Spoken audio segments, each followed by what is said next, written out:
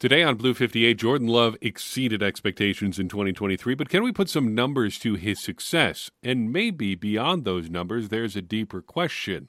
Is Love a model for the rest of the league to follow?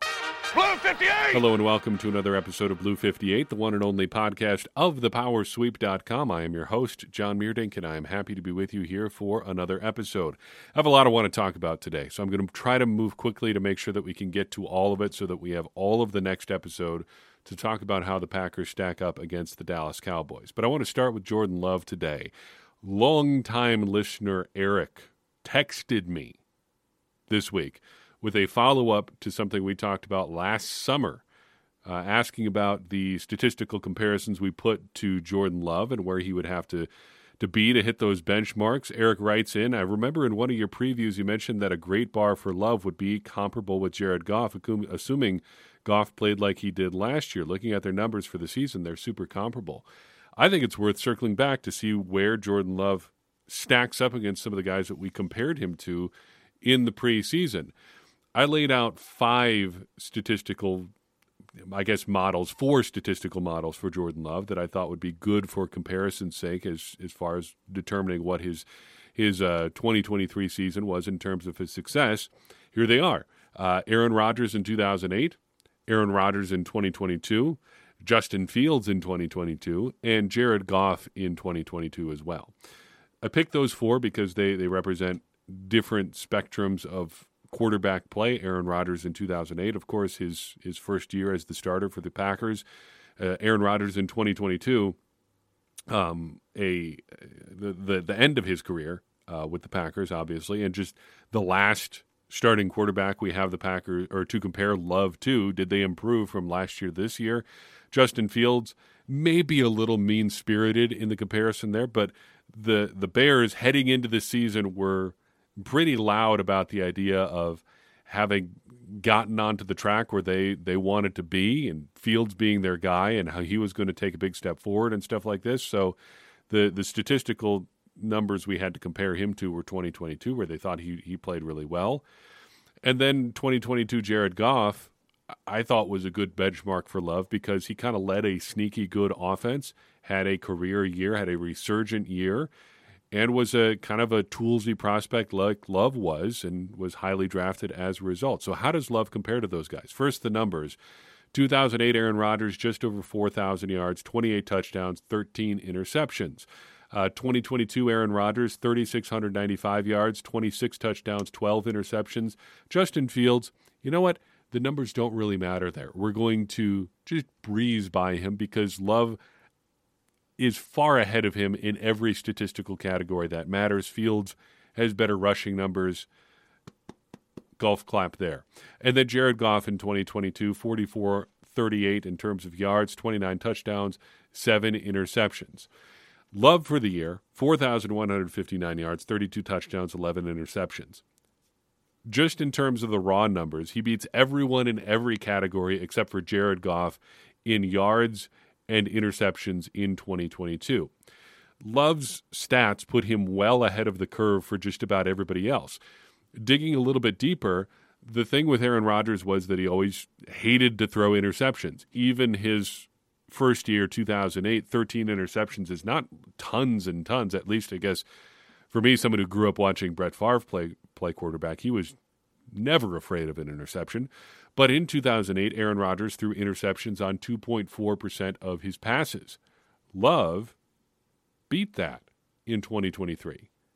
He had an interception percentage of 1.9%. Not just fewer interceptions, but at a lower rate than Aaron Rodgers. It wasn't just because he threw fewer passes than he didn't. He just threw them at a lower rate than Aaron Rodgers did. And interestingly, I don't think it was because Jordan Love is especially cautious. I think it just had a few plays that did not work out particularly well for him. A couple of interceptions that may not have been his fault. I think of the late interception against the Raiders. Not his best throw, but certainly not necessarily bailed out by Christian Watson there either. Then similarly, both of the interceptions he threw against the Pittsburgh Steelers, kind of in the same category there. Not necessarily his fault, or at least on the last play of the Steelers game, your options there are so limited. You got to get it into the end zone. You got to throw it up in there at some point. You could quibble about whether or not that's where he should have thrown it, but the chances of throwing an interception there are just high. So if you really want to drill down into it, Love could have had single-digit interceptions in 2023. It's not that far outside the realm of possibility. Then just to throw this out there as well, Love's success rate in 2023 was 47.6%, partially a team stat, to be sure, but that's better than Aaron Rodgers in 2008 and in 2022. When he was dropping back to throw the ball, Jordan Love was successful at a higher rate than both 2008 Aaron Rodgers and 2022 Aaron Rodgers. Now, Jared Goff. Love does not beat Goff in success rate. Love's statistical output comparable, better in some areas than Goff from 2022. Not quite there in a couple of other areas, but certainly both of them had very good statistical seasons, Goff in 2022 and Love in 2023. And I said earlier that Love might be a good guy to compare to Goff because they were both well-regarded prospects for some of their physical attributes. Goff, obviously, higher regarded coming out than Love was, though the strength of their quarterback class certainly plays a factor in that. But I bring Goff up again, for one, because of the comparison, but I also wonder, could he have developed into a better prospect if he'd gotten to sit like Jordan Love? Put a pin in that for a second. We'll circle back to that question. The other thing we talked about preseason was the idea that Jordan Love could be a top 10 quarterback by the end of the year. And if you recall correctly, I pointed out that that's actually not that high of a bar. It sounds great. It sounds great to say the Packers have a top 10 quarterback in Jordan Love. But keep in mind, there's only really 32 starting quarterbacks in the NFL. And arguably, you could say there are less than that because there aren't 32 teams that are completely set at quarterback. There are a bunch of teams out there that would gladly take the opportunity to switch quarterbacks with anybody. They would rather have, a mid-tier starter. They would rather have a Jared Goff. They would rather have somebody who is not the ultra-mega franchise quarterback type, but just somebody better than what they've got. And with that with that small number of really guys you feel good about in the league, getting to the top 10 may not necessarily mean all that much. However, we should also point out that Jordan Love did get into the top 10 in a bunch of statistical categories for 2023. And we can do that now because the 2023 regular season is over. We can talk about where he ended up. He ended up in the top 10 in yards. He was 7th. In touchdown passes, he was 2nd. In passing yards per game, he was 10th. In adjusted net yards per attempt, my favorite stat, he was 10th. In ESPN's quarterback rating stat, he was 9th. That's a pretty good statistical resume, and there's a bunch more where he's between, say, 10 or 16 or so. Even if he's just a top half quarterback, I think the bottom line for 2023, whatever happens in the playoffs here, is that this was a really, really good first step for Jordan Love. I know the fun part of the discourse is to say the Packers did it again. They've got a future Hall of Famer in Jordan Love. Maybe that's true. This, regardless of where he ends up, is a good first step. If he gets 10% better than where he is right now, you've probably got a consistent, somewhere between 4 and 8 quarterback in the NFL. And he does, I think, meet that threshold of being good enough to get hot and get you to a Super Bowl through the playoffs. I don't know if there's anything else you want from Jordan Love in terms of improvement. You would love it if you would get to be in that top 1, 2, or 3 category in the position in the NFL, because then you're really set. But as of right now, I don't think, based on what he did in 2023, you have any qualms about giving him the starting quarterback money and then seeing where things go from there.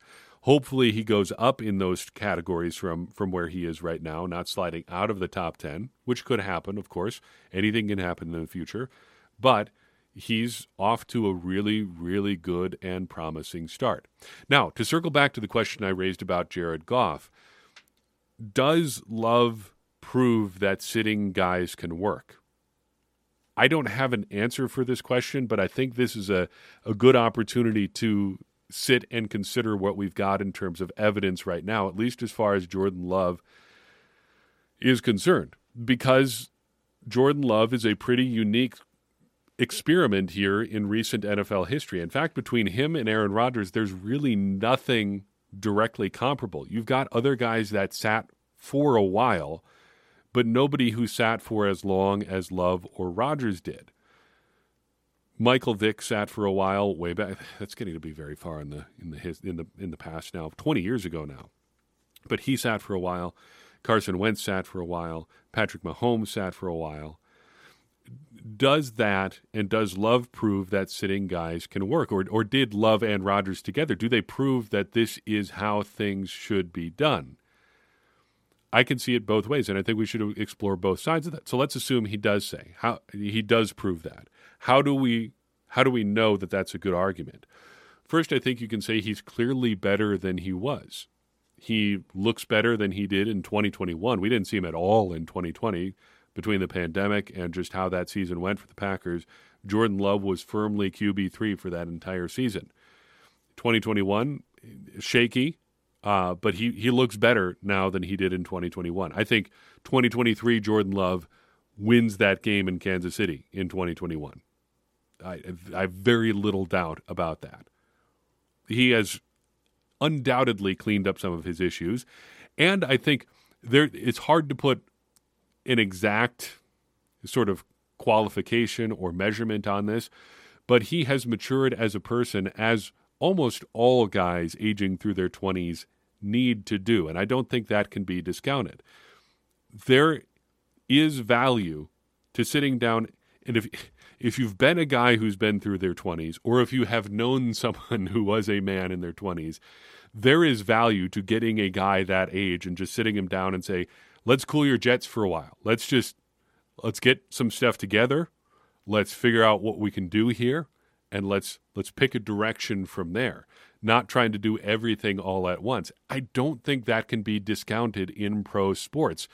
Giving guys who are in their early 20s, who are getting a bunch of money and a bunch of personal freedom for the first time in their lives in a way that they never have before, some time to adjust to that. That can't count for nothing. I'll never be convinced that that doesn't matter. Like giving them time to sort out who they are as a person really in a grown-up job for the first time, that has to have some value. And I have to imagine there was some value to that for Jordan Love, even being a pretty, by all accounts, level-headed guy just from the get-go. All of that, I think, mattered. And I think that does prove that sitting guys can help to an extent. Now, on the other side, I think to some extent, guys that are good are always going to be good. May it take longer? Well, probably. If you just get thrown into the fire right away, could you damage them irrevocably? Sure, we've seen that before too. But if you look at it in terms of time, if you get a guy into the fire right away as a rookie, and it takes him 2 or 3 years to improve, is that really any different than sitting him for 2 or 3 years? It also, even if he does take some lumps in there, there is some learning aspect and development from that too. Getting those live reps does matter. And I think we've seen that with Jordan Love this year too. He has improved just by being on the field. He has learned what he can get away with, what he can't get away with, what he needs to do to succeed. I mean, I'll give you a really easy example here. Go to ProFootballReference.com and look up how much Jordan Love is taking off and running in the second half of the season versus the first half of the season. I won't throw the exact numbers on a game-by-game basis at you, just reading numbers into the microphone. We've done a lot of that on this episode. But he just doesn't run as much in the second half of the season as he did in the first half. That, to me, screams quarterback who is learning. I think there is some value to getting those live reps. So I'm not sure that sitting him necessarily proved that there was a difference between just getting him on the field right away. The bigger question is probably, and always will be, why don't more teams try this? If it can work, if it can get you an Aaron Rodgers, who I don't think would have been as good had he started as a rookie in 2005. Just look at his mechanics as a rookie, vastly different from where he ended up in 2008. Love, too. He just look at his college tape versus where he is in 2023. Vastly, vastly different. So why don't more teams do this? If it can work, why would you not try it more often? I think it comes down to timing and job security. Really just two ways of saying the same thing. If you're going to sit a guy for 3 years, you're going to need stability. And Ty Dunn I guess Ty Dunn's Go Long was where he lives on the internet now, pointed out a version of this back in 2020. Basically, if this plan was going to work, it had to be in a place like Green Bay because what they had was stability at a bunch of different levels at the organization. They have an owner, air quotes, who isn't really an owner in Mark Murphy. You've got a general manager who's got a Hall of Fame quarterback in place, who has job security there and who has the blessing to do whatever he wants to do from that de facto owner. And you've got a coach who had already been to the NFC Championship game once, who was brought in to do whatever he was going to do with Aaron Rodgers, but also for the post-Rodgers stuff. They had unique stability. And if you're going to sit a guy for a few years, you need that stability. You need a very, very long-term vision. Your GM and your coach probably both have to believe their job is safe until well into the time when your young quarterback is going to be on the job. Whether it's a year or 2 years out or 3 years out, most guys do not have the luxury of that kind of time. Gutekunst and LaFleur certainly did, and that was one of the reasons that this did make sense from the get-go. That's one of the areas where they had a strong case that, look, we could go. We can make this happen. We could at least try it because we're not going to get run out of town because of an impatient owner. That is probably why more teams not just don't do this, but can't do this. Related to all of this, Carl Anderson in our Discord server offers up this question, and it's something that shouldn't go undiscussed when it comes to Love's development here. He says, John, I liked your talk around Gutekunst putting good things around Love to help him succeed, but you didn't mention Tom Clements. I can't help but wonder what happens if he's not recruited in 2022 and instead the Packers promote some internal unproven coach for their quarterback's coach job. Would we have seen the same progress from Love? And who gets credit for the Clements hire? Matt LaFleur, Brian Gutekunst, or someone else? A very good question and an oversight on my part to not bring that up, but Tom Clements has been a big part of Love's development. We've harped on Love's footwork from the word go. That's always been something that's been a bit of a question mark for him. And he does have some non-traditional footwork now, but it's different in the way that he uses his feet. And that is something that Tom Clements has harped on from Aaron Rodgers to Jordan Love now. And I think that is a lot of credit to a couple different parts of the organization here. First, Matt LaFleur being willing to listen to get a hire that maybe he wouldn't have gone with otherwise, willing to listen to who, though? Aaron Rodgers. Aaron Rodgers wanted Tom Clements in 2022. He was a guy he was comfortable with, a guy he had worked with before, and a guy who helped him, improve a lot of things about his own game. That is, I don't think can be discounted. For all the crap that people give Aaron Rodgers for who he is as a recruiter, he has success with some of the guys that he recruits.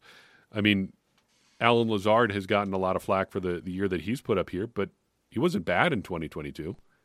And Aaron Rodgers was part of his development in a big way, too. He was banging the table for Allen Lazard to get more reps back in 2019.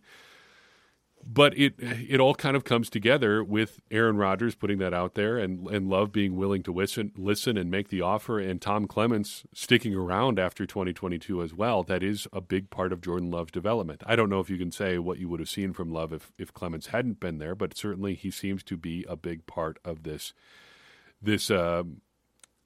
development. Now for something completely different. I wanted to take a second and talk about some of our other custom stats that we track at thepowersweep.com. If you head over to thepowersweep.com and click on the resources page, you can see all of the things that we track in these categories. Jordan Love's adjusted net yards per attempt numbers on a year-over-year basis, game-by-game basis, explosive plays, a bunch of pass rushing stats, and our ball hawk index. And those are two of the ones that I wanted to talk about today. the Packers' explosive plays and the plays that they are making on the ball. Matt LaFleur said when he arrived in Green Bay that creating chunk plays was something that he wanted to do. And until recently, I actually don't think we ever got confirmation about what he meant by those chunk plays or explosive plays. But according to a recent revelation in a press conference he did recently, it was after the Buccaneers game, in fact, he said that they allowed 15 or 14 explosive plays in that game. And looking back at the big plays that the Buccaneers put up in that game, it became clear that the dividing line there for an explosive play in LaFleur's mind is 15 yards. We use different categories for that. It's what the Packers used back when they had invented some of their own advanced analytics. It's what some other traditional coaches around the league have used. An explosive play in our book is 12 yards for a run and 16 yards for a pass.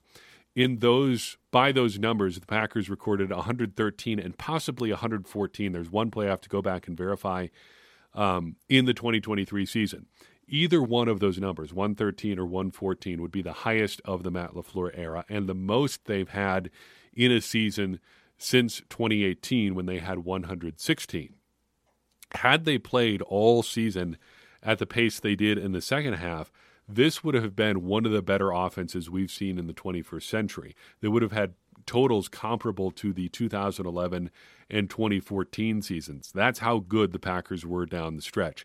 And just to put a number on it, 2014, the best season I have on record for the Packers in terms of explosive plays, they had 133 that year. That was with Jordy Nelson at the peak of his powers, Randall Cobb, his best statistical season, and a young Davante Adams providing quite a bit in terms of what the Packers did through the air as well. That is, the Packers this year would have been in the ballpark there had they been able to keep up the pace they posted over the second half and the first half of the season. That says a lot about where this young offense is. Then ball hawks. Plays on the ball matter. I don't want to spoil it. I don't want to get to the end here before we talk about the beginning. But plays on the ball matter. And the Packers as a team this year actually improved over last season in their regular season numbers. This year the Packers had 129 plays on the ball as a team. As a refresher, a ball hawk is a sack, a forced fumble, a pass defense, or an interception. 129 as a team this year. That was more than 2022, but still their second fewest since 2019. The big reason for this is that the Packers linebackers and defensive backs both saw big decreases in their ball hawk output. If you want to put two names to it, Devondre Campbell and Jair Alexander are the two biggest single culprits. They have either been unavailable or just not making plays when they have been on the field. Missing Rasul Douglas certainly didn't help the Packers' overall numbers here, but it seems fair to say that regardless of whose fault it is, they could use more playmaking in this area on defense in general. Ideally, your ball hawk leaders are going to be in the secondary and linebackers. The other guys that are piling up plays on the ball are the pass rushers, defensive linemen, and edge rushers. That's not really what you want in terms of plays on the ball. That should be a part of it. It shouldn't be your main source of these, though. Packers top three this year in terms of plays on the ball. Preston Smith with 14, Kenny Clark with 12.5, and Rashawn Gary with 12. The question I've had on ball hawks for a while now is whether or not we've seen a league-wide decline on this, or whether the top defenses in the NFL are still making a lot of plays on the ball. Early in the Dom Capers era, the Packers were putting up incredible numbers in terms of their plays on the ball, up in the 170s in both 2009 and 2011, 175, in fact, both of those seasons. Since then, the Packers have steadily declined in terms of their plays on the ball. They haven't had more than 144 in a season since 2016, or since 2019. 2016 was the last time they broke 150, and they have only done that once, 2015 to the present. So 8 years, they've only been over 150 once. I've long assumed that just is reflective of a league-wide trend. I've thought that with the way that quarterbacks play now, with the way that defenses are built, with the way that offenses play, that defenses just don't have as many opportunities to make plays on the ball. According to research I've done today, that is actually not the case. Top defenses are still getting their hands on the ball a lot. The top 5 defenses by EPA this year, just to pick one number that is not just yards or points to determine, who is a top defense. But in terms of expected points, I guess, allowed in this case, the top 5 defenses this year in the NFL are Cleveland, Baltimore, the New York Jets, the Dallas Cowboys, and the New Orleans Saints. In order, those 5 defenses produced 170.5, 185.5, 166, 149, and 159 ball hawks this season. The halves in there from Cleveland and Baltimore have to be an error in my calculations. You can't end the season with just half a ball hawk because that would be just half a sack. That would mean somebody only had half a sack this year. In any case, whether it's 170 or 171 for the Browns or 185 or 186 for the Ravens, these top defenses are producing a lot of plays on the ball.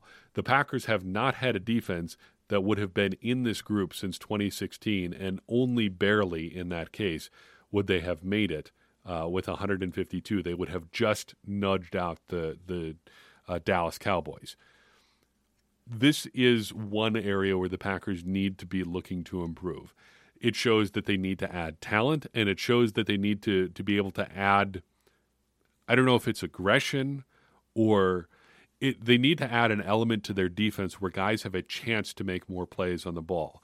If there's one, if you were going to encapsulate the Joe Barry defense in a short phrase, I would say passive and conservative by and large defines his overall defense. He's fairly passive. He doesn't like to bring a lot of extra pressure.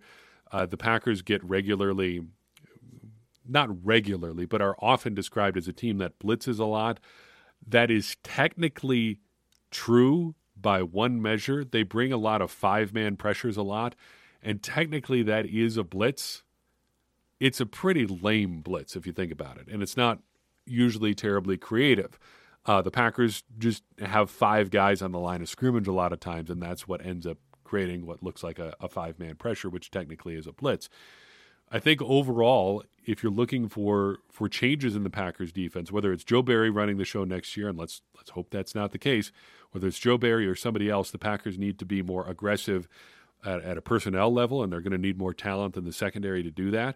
They're going to need to be more aggressive schematically, philosophically, and they're just going to need to be less passive. They need to be more aggressive as a defense because to make plays on the ball, you can't sit back and wait for them to come to you. I think that's all I've got for you in this episode of Blue 58. Didn't get to everything I wanted to talk about, but I've already kept you for nearly half an hour. We've covered a lot of ground and talked about a lot of different statistical things.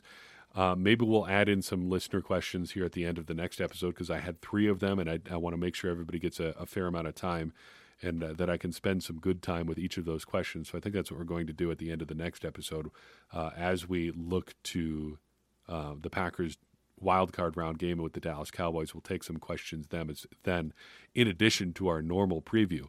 But in the meantime, that is all I've got for you in this episode of Blue 58. I appreciate you tuning in. I would appreciate it even more if you'd take a second and share this episode with someone you think would enjoy it. It's going to help more people find the show and get more people involved in this conversation you and I are having about the Green Bay Packers, which in turn is going to help all of us, me included, become smarter Packers fans. And as I always say, smarter Packers fans are better Packers fans, and better Packers fans are what we all want to be. I'm your host, John Meerdink. We'll see you next time on Blue 58.